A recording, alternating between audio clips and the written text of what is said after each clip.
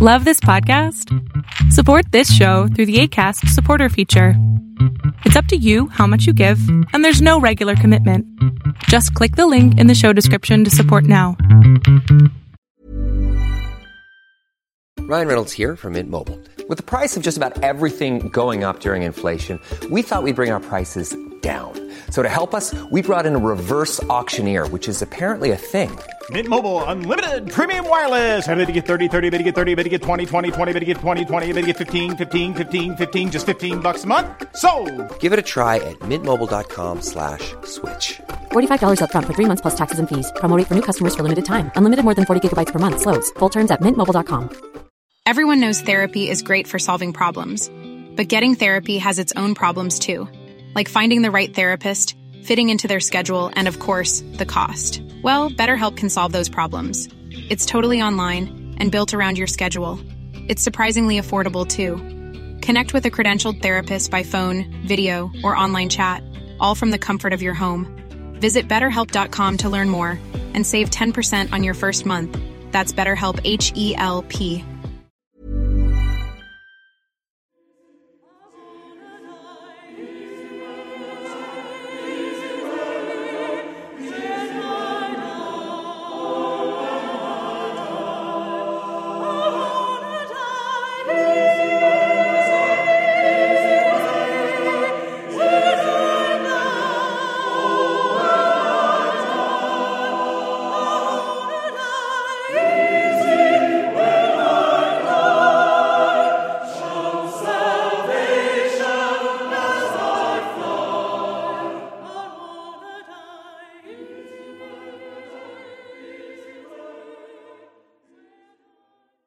Good evening, children of the night. As promised, I have some updates to share with you.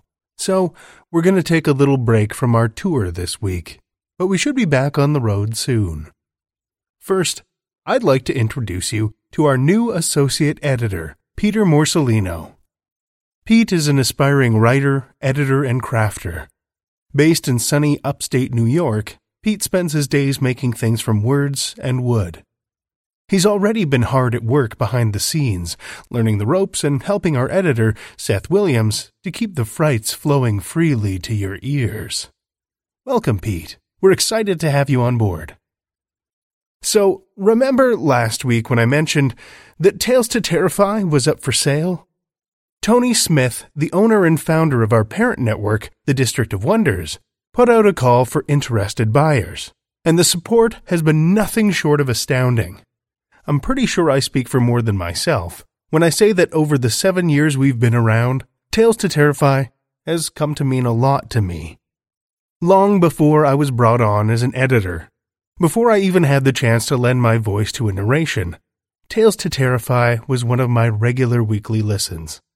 It personally helped me through some tough times.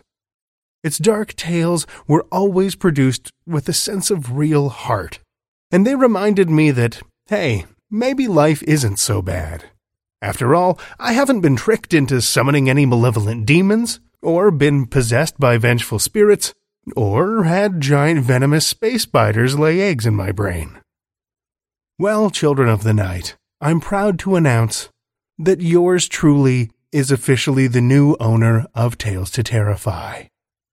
After more than 7 years as part of the District of Wonders, Tales to Terrify is officially going it alone, leaving the safety of the group like a horror movie cliché and running solo through the darkened, monster-infested forest. Is it terrifying? Hells yes it is. But I love what we do, and I can't imagine any greater honor than holding that flashlight and sprinting down those darkened forest pathways with all of you. Tony, the District of Wonders, Larry and Stephen, everyone who's come before and helped make this podcast what it is today. And especially to you, our listeners, who make this all possible and oh so worthwhile. Thank you from the very bottom of my cold, dead, blackened heart for making this opportunity possible. So, you might be wondering what this actually means for you, our listeners. Well, we've got some things to iron out in the coming weeks, so if there are any hiccups, I'll ask now for forgiveness. The heart of who we are, though, and why we do this, will not change. The style of Tales to Terrify will stay more or less the same. But my hope is, as our support base grows, we'll be able to keep improving the quality and the quantity of what we bring you each week. The most terrifying of tales, professionally produced and piped straight into your ears. And bonus content to fill those in-between hours when you're sleeping maybe just a little too well. Long-term goals, maybe, but goals you, our listeners, can help us achieve. So what can you do to be a part of it? To help influence the direction and future of Tales to Terrify? As with any volunteer-run creative project, it won't surprise you, the little financial support helps an incredible amount. I'll be launching a Kickstarter in the coming weeks to help us with the assets and equipment we need to take Tales to Terrify to the next level, and make sure we're well set up to keep bringing you dark tales for the foreseeable future. Even more valuable, maybe, is a regular contribution through our new Patreon page. This helps us get the best quality writers and stories to share with you, helps with the costs of producing and hosting the show, and hopefully will allow us to pay our volunteer narrators and staff, too. If you're already a Patreon supporter, make sure to switch to our new Patreon account at patreon.com/Tales to Terrify. That ensures 100% of your contribution goes to making Tales to Terrify its frightful best. Now, if opening your wallet just isn't in the cards, or maybe even if it is, there are other ways you can help, too. If you've ever thought there was something missing from Tales to Terrify, or felt there was something we could do a little bit better, maybe there are even things you love that you'd like to hear more of, I want to know. My goal is to make this a podcast worth a coveted spot on your weekly subscription list. You have my full attention, Children of the Night, and I promise to make it worth your while. Share your thoughts with us via email at talestoterrify@gmail.com or on Facebook or Twitter at Tales to Terrify. I sincerely hope you're as excited about this as I am. Together we'll make this next chapter of Tales to Terrify the most deliciously frightful yet. All right, that's more than enough news for 1 week. Let's get you what you came for. Some fiction. Our first story of the evening comes from Jeremy Szal. Jeremy Szal was born in 1995 and was raised by wild dingoes. He writes about galactic nightmares, widescreen futures, and characters fighting for hope in dark worlds. He is author of the dark space opera novel Stormblood, forthcoming from Golance in February 2020. His short fiction has appeared in Nature, Abyss and Apex, Lightspeed, Strange Horizons, Tor.com, and the Drabblecast. He is also the fiction editor for the Hugo-winning Starship Sofa, and carves out a living in sun-bleached Sydney, Australia. He loves watching weird movies, collecting boutique gins, exploring cities, and dark humor. Find him at jeremyszal.com or on social media at Jeremy Szal. Join me, Children of the Night, for Jeremy Szal's What the Darkness Asks in Return.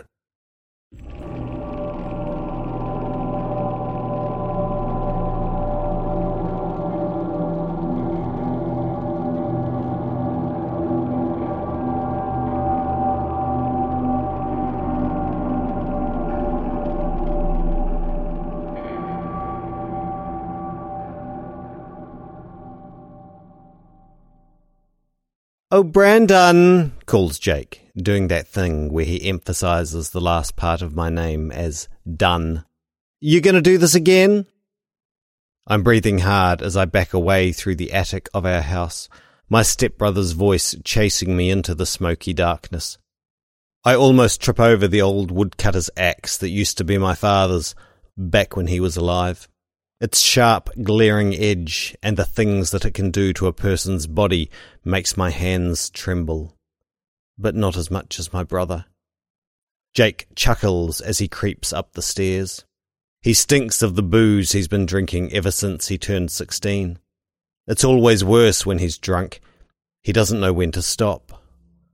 The longer you wait, the worse it gets, tuts Jake.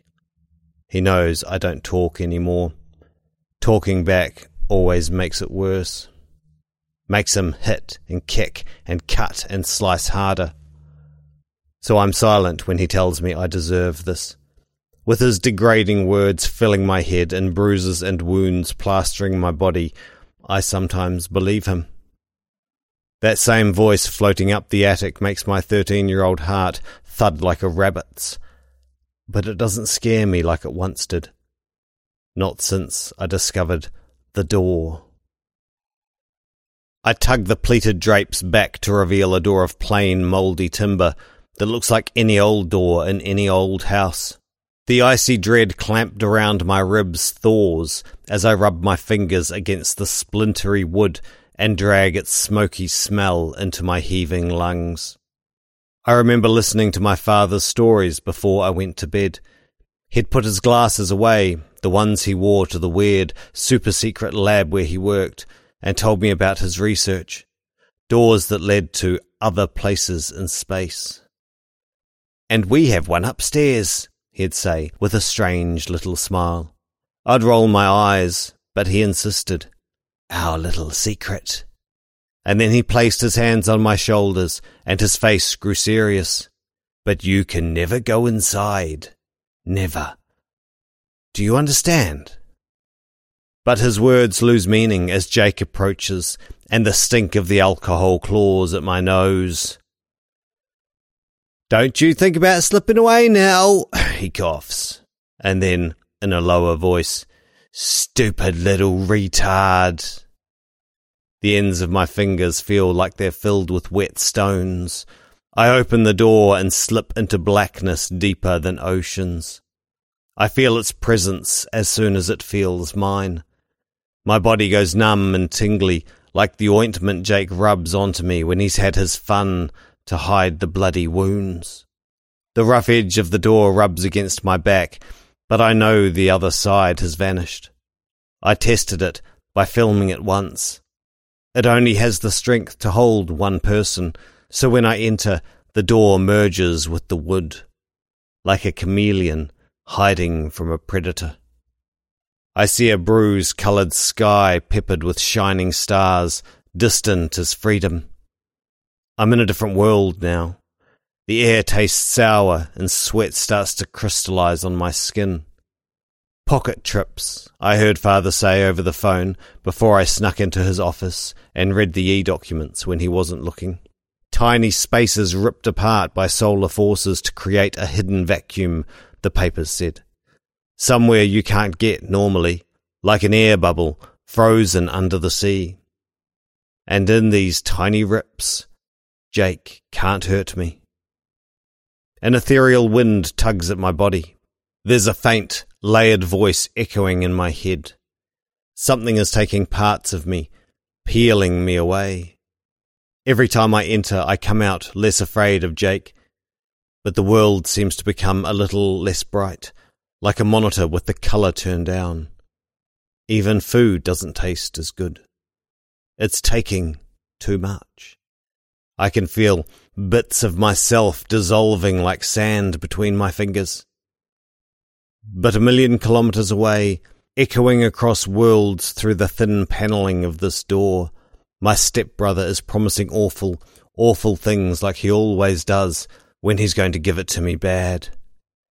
I try to hold pieces of myself back, like Father would have wanted.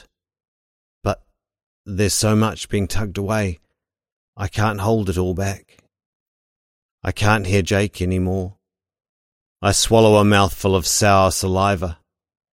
Is he gone?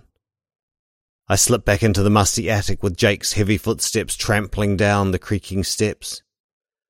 "When I find you, you're dead," he slurs. My body wants me to be afraid, but my mind does not. Did my father warn me about this? All of a sudden, I can't remember his face. I'm cold, like I always am when Jake is finished with me. but it's a different kind of cold. I scoop up my father's woodcutter axe. The sharp edge has lost its sinister glare, and the wooden shaft seems to mould into my firm, steady hand. I croak with a voice I don't recognize. Not if I find you first.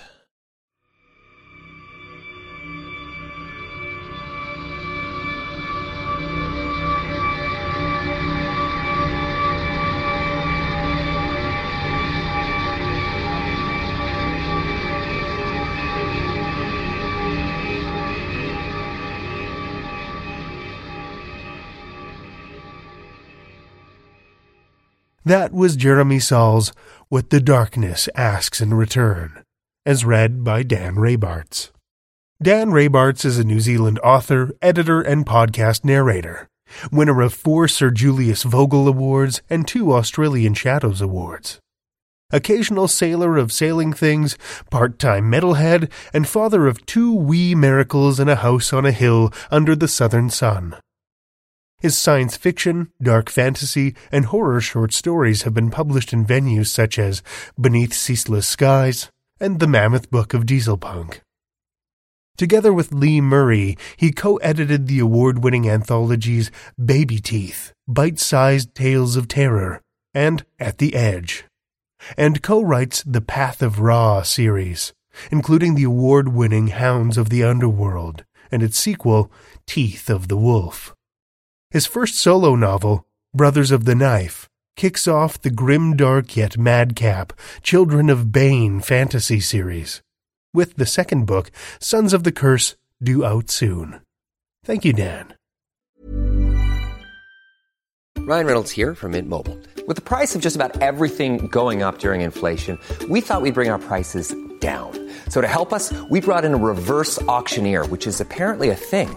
Mint Mobile Unlimited Premium Wireless. How to get 30, 30, bit to get 30, bit to get 20, 20, 20, bit to get 20, 20, bit to get 15, 15, 15, 15, just $15 a month? Sold! Give it a try at mintmobile.com/switch. $45 up front for 3 months plus taxes and fees. Promo rate for new customers for limited time. Unlimited more than 40 gigabytes per month. Slows full terms at mintmobile.com.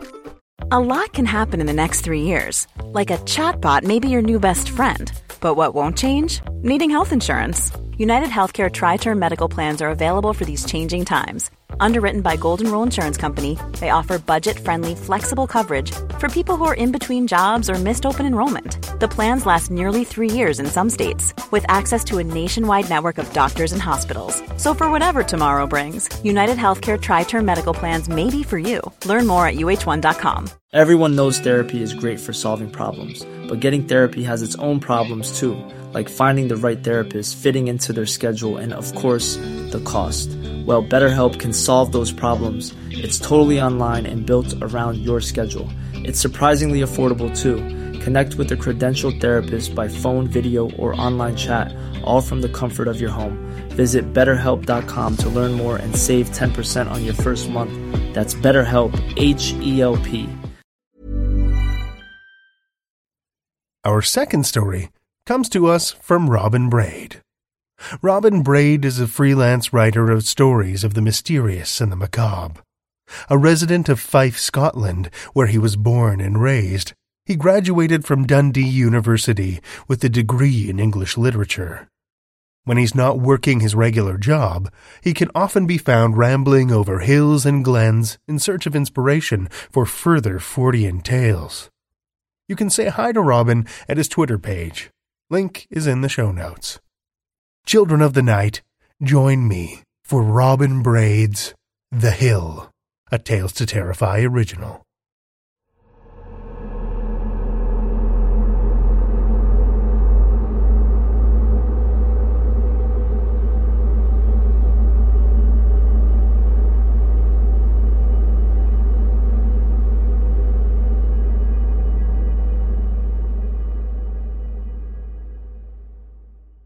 Dan knew he was pedalling, but he wasn't sure it was making him go any faster.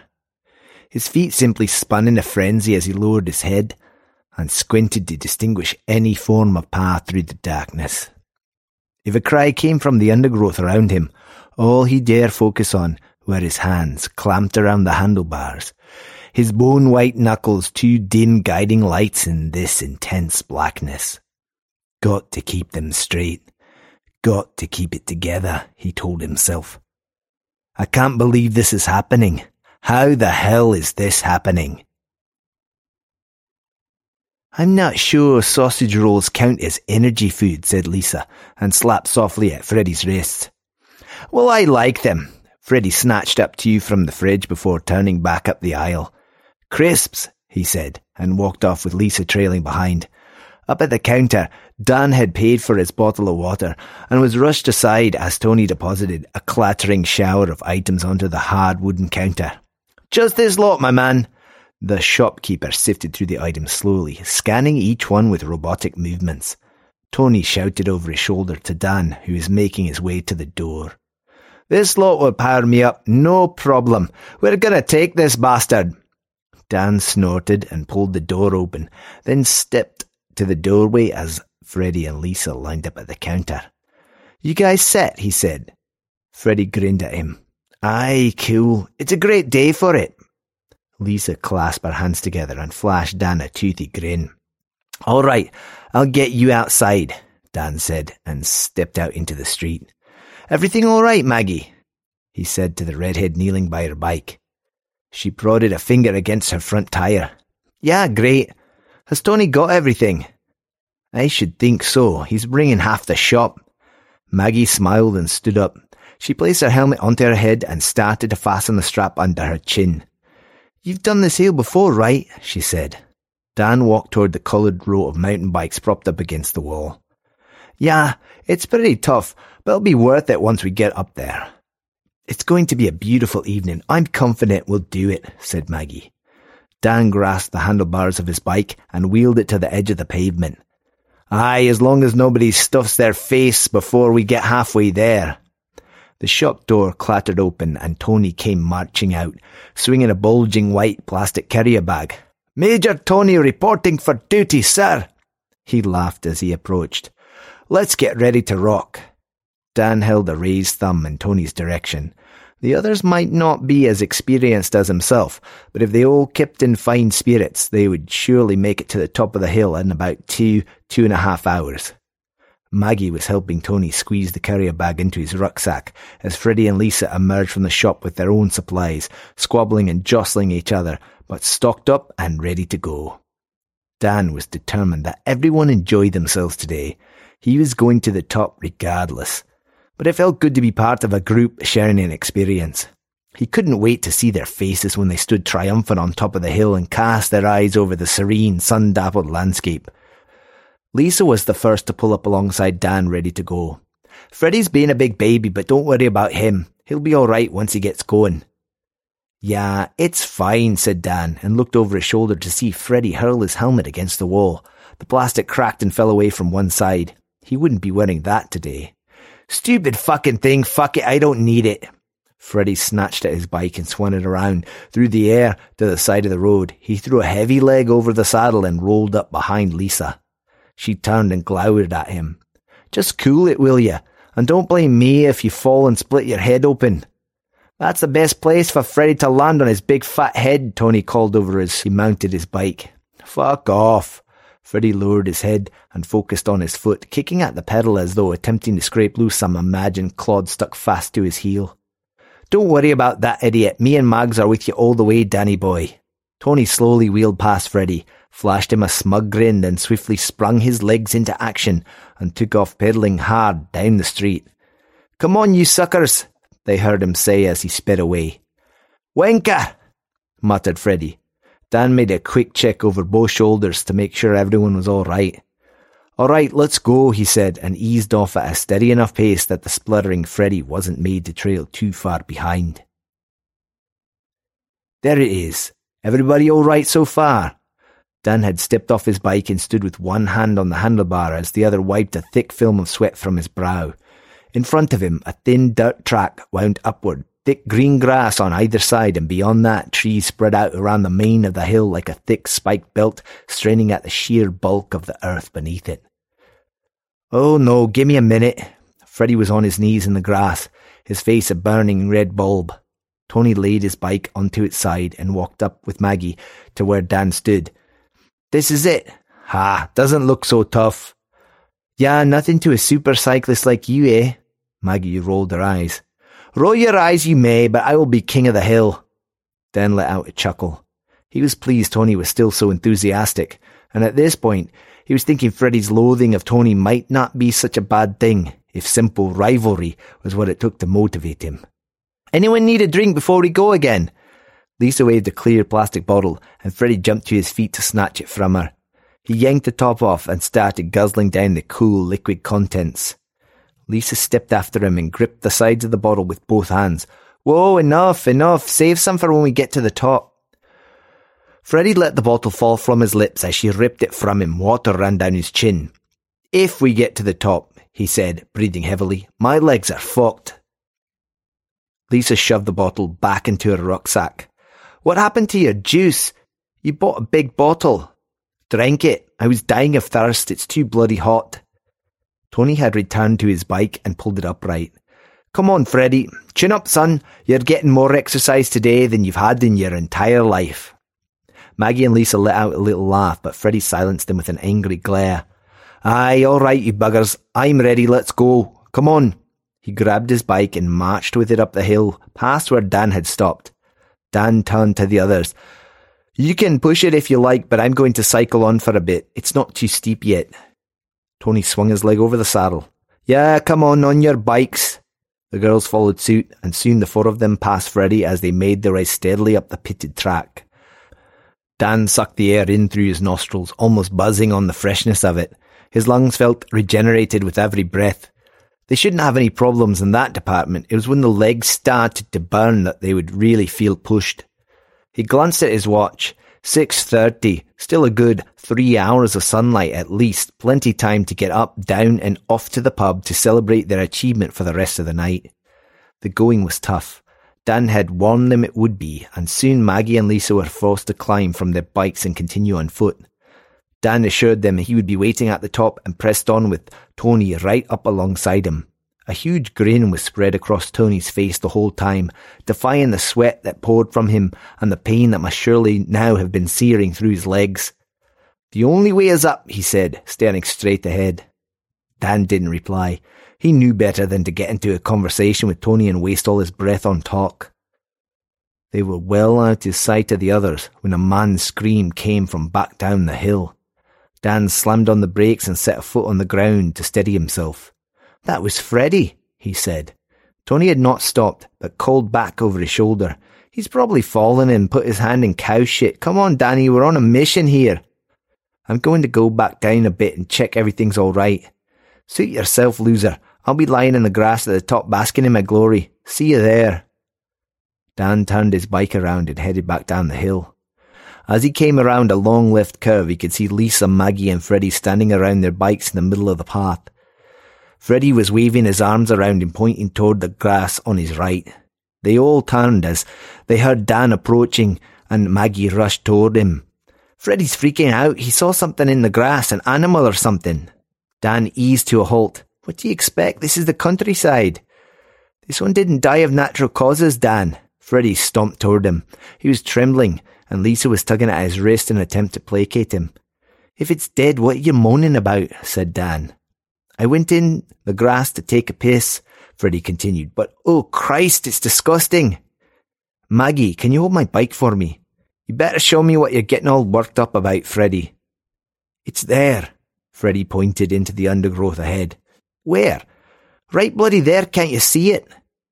Dan's eyes finally settled on the curve of a hump that lay partially obscured by the long grass. It was the dirty white carcass of a sheep. The excited cawing of crows circled above him seemed to increase in number and volume as he approached. "It's just a sheep, Freddie. Got lost from the flock and died out here. Don't be such a..." Dan stood over the dead sheep trying to understand why there was no head where a head should be. Instead, the body tapered to an abrupt point, the twisted, maggot-ridden stump of a neck caked in rusty blood, a meeting place for an incessant halo of flies. "What kind of animal would do that?" said Freddie, keeping his distance. Dan didn't reply as he turned away, the stench of rotting flesh kicking the fresh country air aside and charging into his face. Freddie turned to Lisa and Maggie. I know what kind of animal would do this. A human one. A crazy hill-stalking nutter. Freddie, Lisa said, that's enough. She smiled weakly at Maggie. Dan had made his way back to the path.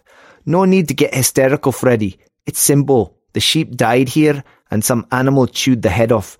It's not pretty, but that's nature. Yeah, right, said Freddie. Well, I'm not taking any chances. From now on, we'll stick together as a group. I don't want to be set upon by some psychopath or a pack of rabid foxes. Maggie stepped back as Dan took his bike from her. Where's Tony? She said. He went on ahead. I think he was in the zone, didn't want to stop. He'll be waiting for us at the top. Great, he's going to love this, said Freddie. Maybe we shouldn't tell him. He'll just take the piss. Yeah, let's just forget about it. It's a lovely day, let's not let this ruin it. Maggie lifted her bike up and climbed onto the seat. Let's all cycle for a bit. We don't want to leave Tony waiting too long. Don't we? Freddie muttered. But the others ignored him and pushed off, Dan leading the way. Make sure you've got it in first gear, Dan said. We want to get this done today. It was a hard ride to the top, and Freddie, Lisa and Maggie all struggled, alternating between cycling and pushing until it was all they could do to drag their bikes up the hill, bodies doubled over, faces pink and gleaming. The final part of the hill was a rock-encrusted mound, which could only be tackled on foot. Dan reached the foot of the mound first and dropped his bike into the grass. He cast his eyes back down the hill, absorbing the view of the town below. It looked like it belonged to another world. He called out for Tony. Where is he? I can't see him. Maggie threw her bike down by Dan's. Lisa and Freddie were struggling along a few yards behind. Ha! Freddie pointed to the peak of another hill a few miles away. He's probably taken a wrong turn and ended up on the top of that one. He'll be around here. Probably went exploring, said Dan. I'll take a walk round the other side. I'll come with you. All right, Maggie, just mind your step. You guys okay staying here? Aye, don't worry about me. I'm not going to run to the top and plant my flag, Freddie replied, and he sat down heavily in the grass, Lisa dangling the near-empty water bottle in front of his sweaty face. Dan followed the curve of the hill at a slow pace, ensuring that each step was well lodged in the grassy part of the hill before taking the next. As they made their way around, Maggie called out from behind him, Tony, we're here, come on! A thin voice seemed to call out in reply, but it floated across the open hillside and Dan couldn't determine where it had come from. Maggie jabbed a finger into his back. What was that? Was that Tony? Where is he? Shh, quiet so I can hear. Help! The voice was definite this time, and Dan began scrambling forward, his feet stepping on uneven rocks that regularly gave way and plummeted down the hillside. He fell to his knees a few times, but bounced back up before the thought of following the rocks down the hill could stick in his mind. When he reached the opposite side of the hill, Dan burst onto a small flat of grass. Tony, where are you? He cried. Dan, I'm down here, help me! Dan walked to the edge of the hill and peered over. A steep, slippery descent ended some 20 feet down from him. Among a large group of flat rocks lay Tony, on his back, staring straight up. His left leg was twisted underneath his body, and he reached out an unsteady hand. Dan, I fucked up. It's okay, man. Just hold tight, I'm coming down. I'm not going anywhere. Dan found a section of the hill he thought would give him reasonable footing for a descent. Then, keeping his knees bent, he crept over the edge and half slid, half scurried his way down to the bottom. As he made his way over the rocks toward Tony, Maggie appeared at the edge of the drop. Oh my God, Tony, said Maggie. She dropped to her knees, hands snatching at the grass. Are you all right, baby? Dan, is he all right? I don't know, just wait. Cheers for the vote of confidence, Danny, Tony coughed. Dan knew that the look on his face told Tony all he needed to know. It had been a bad fall. He knelt beside Tony and placed a hand softly on his shoulder. Can you feel your leg? The left one. Dan, I can't feel anything. Maggie started screaming. Maggie, go and tell Freddie and Lisa to get help, hurry! Dan shouted and turned back to his friend. Tony, mate, we're not supposed to move you. We'll have to wait for help. No, I can't stay here, man. You can't leave me here. It's okay, I'm not going anywhere. What the hell happened, man? I was up on the hill. I carried my bike up there. I wanted to show you. I think it was a gust of wind, so strong. Then the rock gave way. Oh God, Dan, I couldn't stop myself. It's all right, don't think about it now. We're going to get you out of here. His watch said it had gone past 8, and as Dan's eyes searched the sky, he knew they had little over an hour before the sun was on its way out, and they would find themselves blundering through the countryside in pitch dark. Dan! It's all right, buddy. Maggie's gone to phone for help. My leg's fucked. You've got to get it out of there. I don't know. I can't move you. It might make things worse. Dan, my leg. I'm gonna fucking lose it. All right. Dan raised himself slowly to his feet, fingers twitching. He took a deep breath. There was a lot of blood under Tony. It pooled across the rock. His trousers were soaked in it, and his right hand dangled awkwardly in a thick, dark puddle.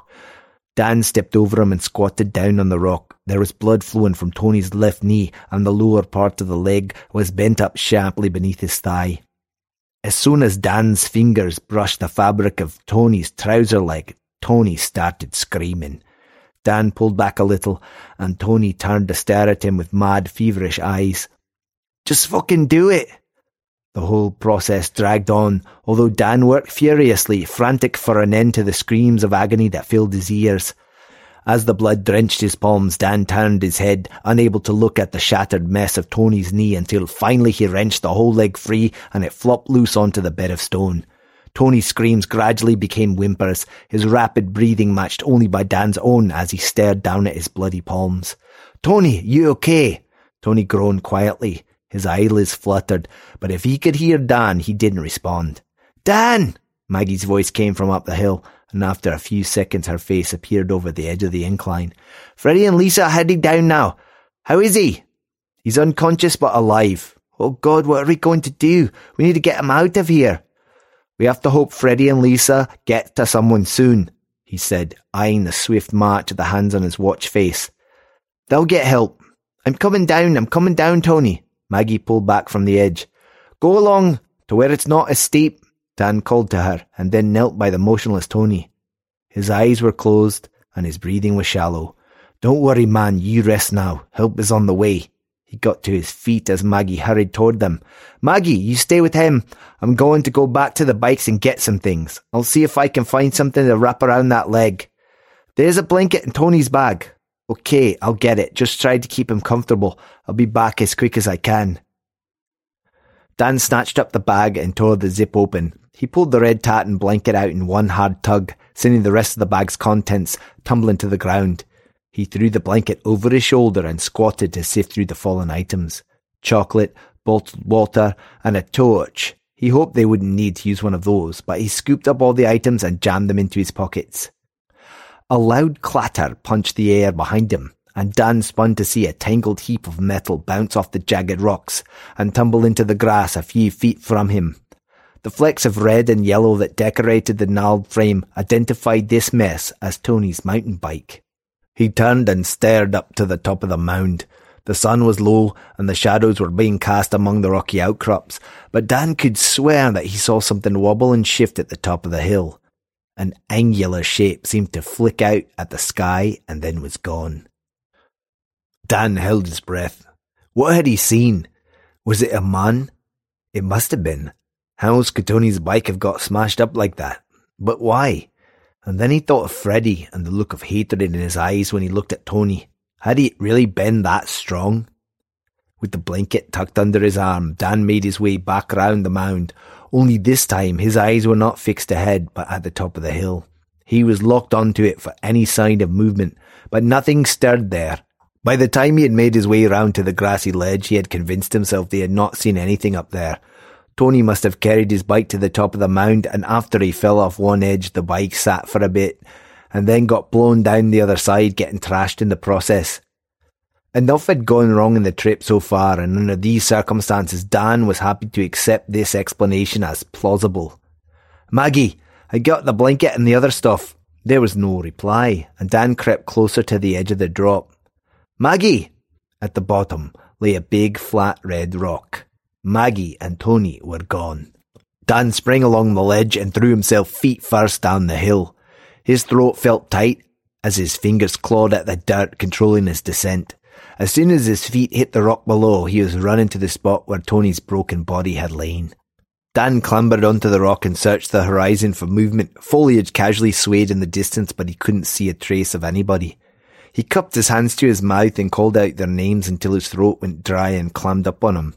He pulled the water bottle from his pocket and drank the majority of it in one go, then tossed the bottle aside and leaped down from the rock. Heading forward, he began to thrash his way through the thick mass of heather that made descent down this side of the hill a ridiculous task.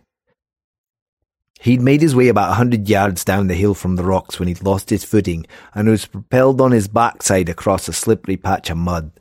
There was a crack as he fell and a solid object slammed against his thigh as he slid down the hill, heather scratching at his face. And as he put his hands up to shield it, he suddenly felt his feet shoot out into thin air.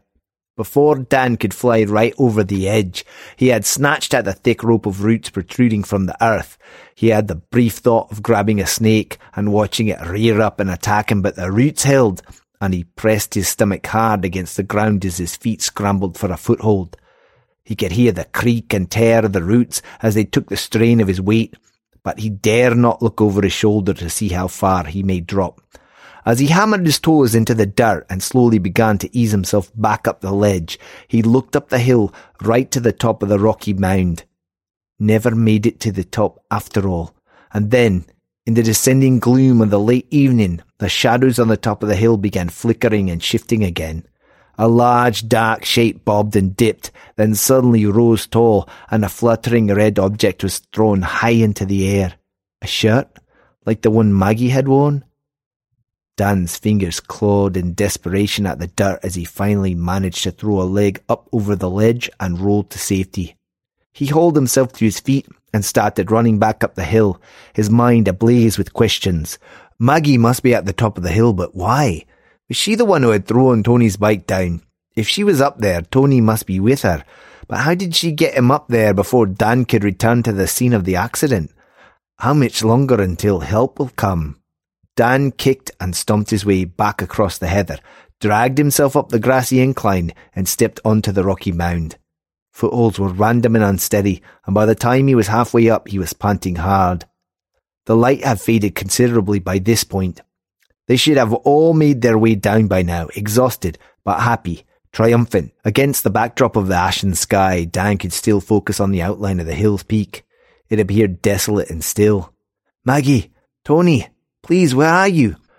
The only sound was the wind as it picked up and whistled across the hilltop. Dan's forearms felt the chill as he clambered over the last few rocks to the top of the hill. The peak was a stone-scattered plateau about 20 feet in diameter. Rough yellow grass sprawled across it, and in the centre a large dark circle slowly stretched out of its edges. Dan held his breath as he stepped forward and dipped a finger into the grass. It was wet and warm. He brought the finger up in front of his face and wrestled with his other hand to pull the torch from his trouser pocket. He held the torch and pressed the chunky rubber button. A click but no light. Shit. He shook the torch and there was a rattle as the shattered pieces of the lens flew loose into the grass. His attention was suddenly seized by a light tapping sound, and he squatted down low to listen. A steady tap-tap-tapping. What could it be? Someone unable to communicate verbally, trying to make themselves known? His eyes searched the outer rim of the plateau, and there, on a box-shaped rock on the opposite side, a crow sat pecking at a strip of something it held firm with one foot against the rock. Dan slowly began to sidestep around the edge of the peak. His eyes were fixed on the bird as he moved closer and closer. "What have you got there?" he said. He lunged at the bird, and it let out a loud squawk and flew off. Whatever it had been pecking fell from the rock, and Dan bent down closer. It looked like a fat strip of uncooked bacon, wet and raw. Dan rose up. Fear now had him fully in its clammy grip. He had blood on his finger. He knew it, but if this dark circle was blood, there was so much. He started running down the mound, leaping over boulders and skipping around toothed outcrops as he made his way toward where they had left their bikes. Dan's and Maggie's both still lay on the grass, and Dan snatched his up and ran with it to the edge of the hill, where the path began its long winding route back down, back to civilization. He was running at a fair pace, and as he leaped onto the seat, he fought to steady himself as the bike careered over the bumpy ground. Dan barely had time to get his feet on the pedals before he was being launched down the hill, a virtual passenger as his mind fought frantically to focus itself on a positive solution, a way out for all of them. Was that still possible? As soon as he entered the wooded part of the hill, the darkness intensified. The trees threatened to topple forward and shut off his path completely. He gulped down mouthfuls of air as he struggled to keep the rising tide of panic at bay. I must focus now. I've got to get off this fucking hill. The path took a swerve to the left, and in the gloom, Dan was upon the curve before he had time to react. His fingers clawed at the brakes, but the wheels jolted out to the right, and the bike was whipped out of his control. He jammed his feet down into the dirt, but this only succeeded in throwing his weight forward as he was forced to leap from the bike as it plunged into the long grass. Dan came down hard, face first, onto the edge of the path. The breath was knocked out of him as he landed, and his palms buried in the dirt. He lay still for a second, waiting, praying for his breath to return. Everything was quiet save for the clicking of the spinning wheels, his bike down by the edge of the wood. No, no, no, no, no. Dan's breath rushed back into him as the cries from the wood reached his ears. What? He pushed himself onto his knees. The voice echoed out again. Please! Oh God, please! Freddy, no, it can't be. He went down ages ago. He had no reason to go into the wood. Why would he? A woman's piercing shriek tore out of the wood, louder than Freddy's voice had been. Her fear seemed more immediate. Dan felt bitter sickness rising in his throat. Lisa? Oh no, why? He stood and faced the edge of the wood. Freddy, Lisa, I'm here, come toward me if you can, he shouted. He listened for a response, but all he could hear was more damn birds and their relentless caw-cawing. Stepping toward the trees, his feet dragged through the grass as it swept around his knees. Lisa, it's Dan, can you hear me? Help me, Dan! Please! Her voice sounded louder, this time closer. Dan put his hand on the trunk of the first tree and crept a few feet into the edge of darkness. Lisa, I'm here. Just keep coming over this way. There was the sound of snapping branches and the debris of the woodland floor crunching under heavy, determined steps. Dan could hear Lisa somewhere in among the black undergrowth in front of him. She was crying out in wordless fear with every step, every breath. Lisa, I'm right over here. Can you see me? Please, I'm over here. Dan flapped his arms by his side. Dan, I see you. Get me out of here. Lisa's words were followed by a huge crash as something heavy ploughed through the undergrowth. It sounded to Dan as though the trees were being rudely pushed aside, and a flock of birds shot off into the sky as Lisa started screaming. Dan took a few more steps into the wood. He clenched his fist and roared out, Lisa! Her cries ceased, but the thrashing in the trees continued. Dan dashed forward, arms stretched out in front of him, and was halted when a thick branch slashed across his face. His head was thrown back, and he felt something snag on his trousers and pull away with a tear. He fell to his knees and clutched his hands to his nose. His eyes were closed, but his vision was filled with a blinding sheet of white light as pain rocketed into his skull. He felt sure his whole face had been smashed in. The sound of movement in the trees faded as Dan dared touch his face with his fingers and slowly opened his eyes. There was a gash across the bridge of his nose, from which blood ran freely, but the initial agonizing pain was beginning to subside. He staggered to his feet and headed back out of the wood. Pressing the edge of his t-shirt to his nose, he picked up his bike and dragged it through the grass back to the path. All of this had led him here, fleeing for his life from God knows what. Something bad had happened to Lisa. Something bad had surely happened to all of them. Dan was certain he had heard Maggie's voice cry out in pain and desperation from the wood as he sped through the darkness. But how could he stop? He couldn't do anything for Lisa. He couldn't do anything for any of them. A hill-stalking nutter, Freddy had warned. But how could one man be responsible for all this? The way ahead for Dan was now so black he felt almost as though his trust was in the bike to guide him down, to follow the path straight and through, avoiding all obstacles. Dan could see the glowing orange lights of the town ahead of him when the front wheel hit the log. There was no time to react, as the bike slammed to a halt, the front wheel folding almost in half as Dan lifted his seat and was pitched headlong through the air. His hands went out in front of him as he attempted to brace himself for a painful landing, but the only pain he felt was in his shoulder as sharp points pierced the skin and sunk deep into his flesh. Dan let out a scream as he was lifted into the air and snatched wildly at his shoulder and the thick talons embedded there. Higher and higher he was swept up, and as he craned his neck to the left, a blank silver dish as large as his head stared back at him. Around it, he saw great black feathers. Dan gazed down in frozen wonder as the treetops began to rush by, and the hill quietly faded into the night.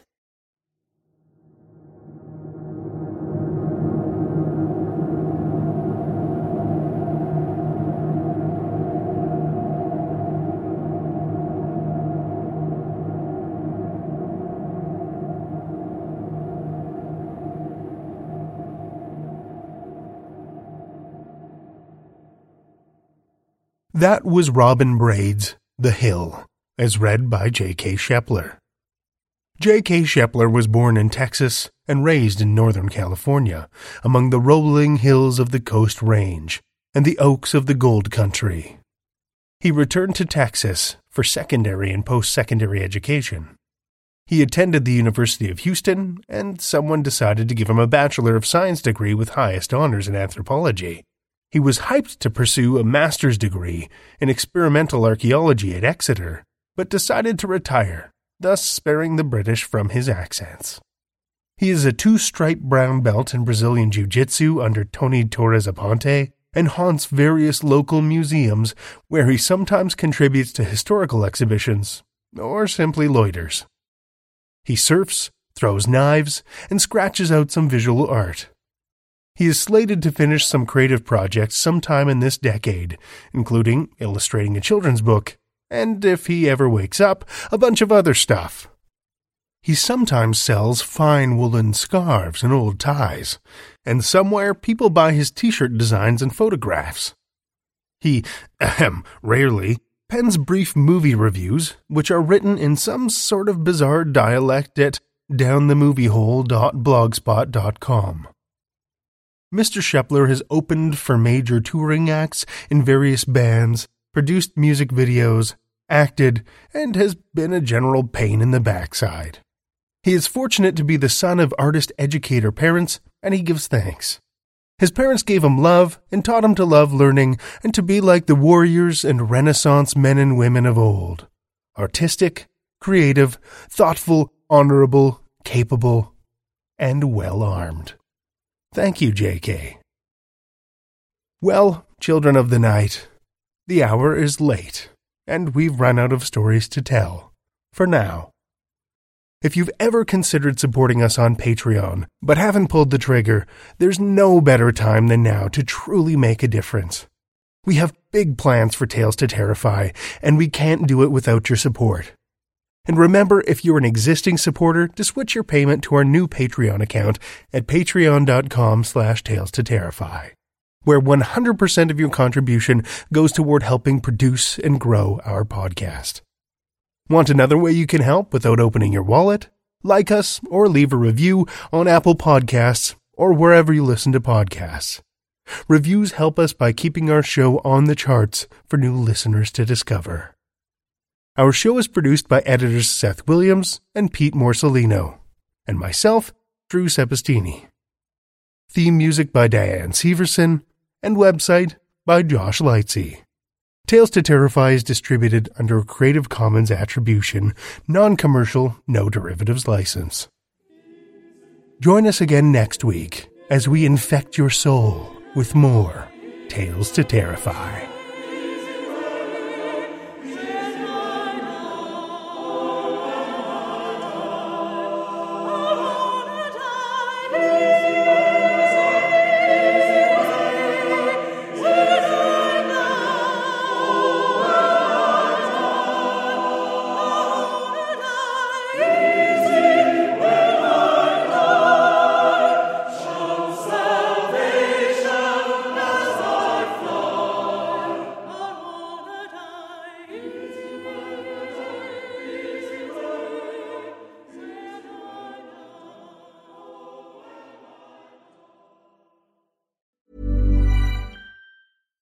Hi, I'm Daniel, founder of Pretty Litter. Cats and cat owners deserve better than any old-fashioned litter. That's why I teamed up with scientists and veterinarians to create Pretty Litter. Its innovative crystal formula has superior odor control and weighs up to 80% less than clay litter.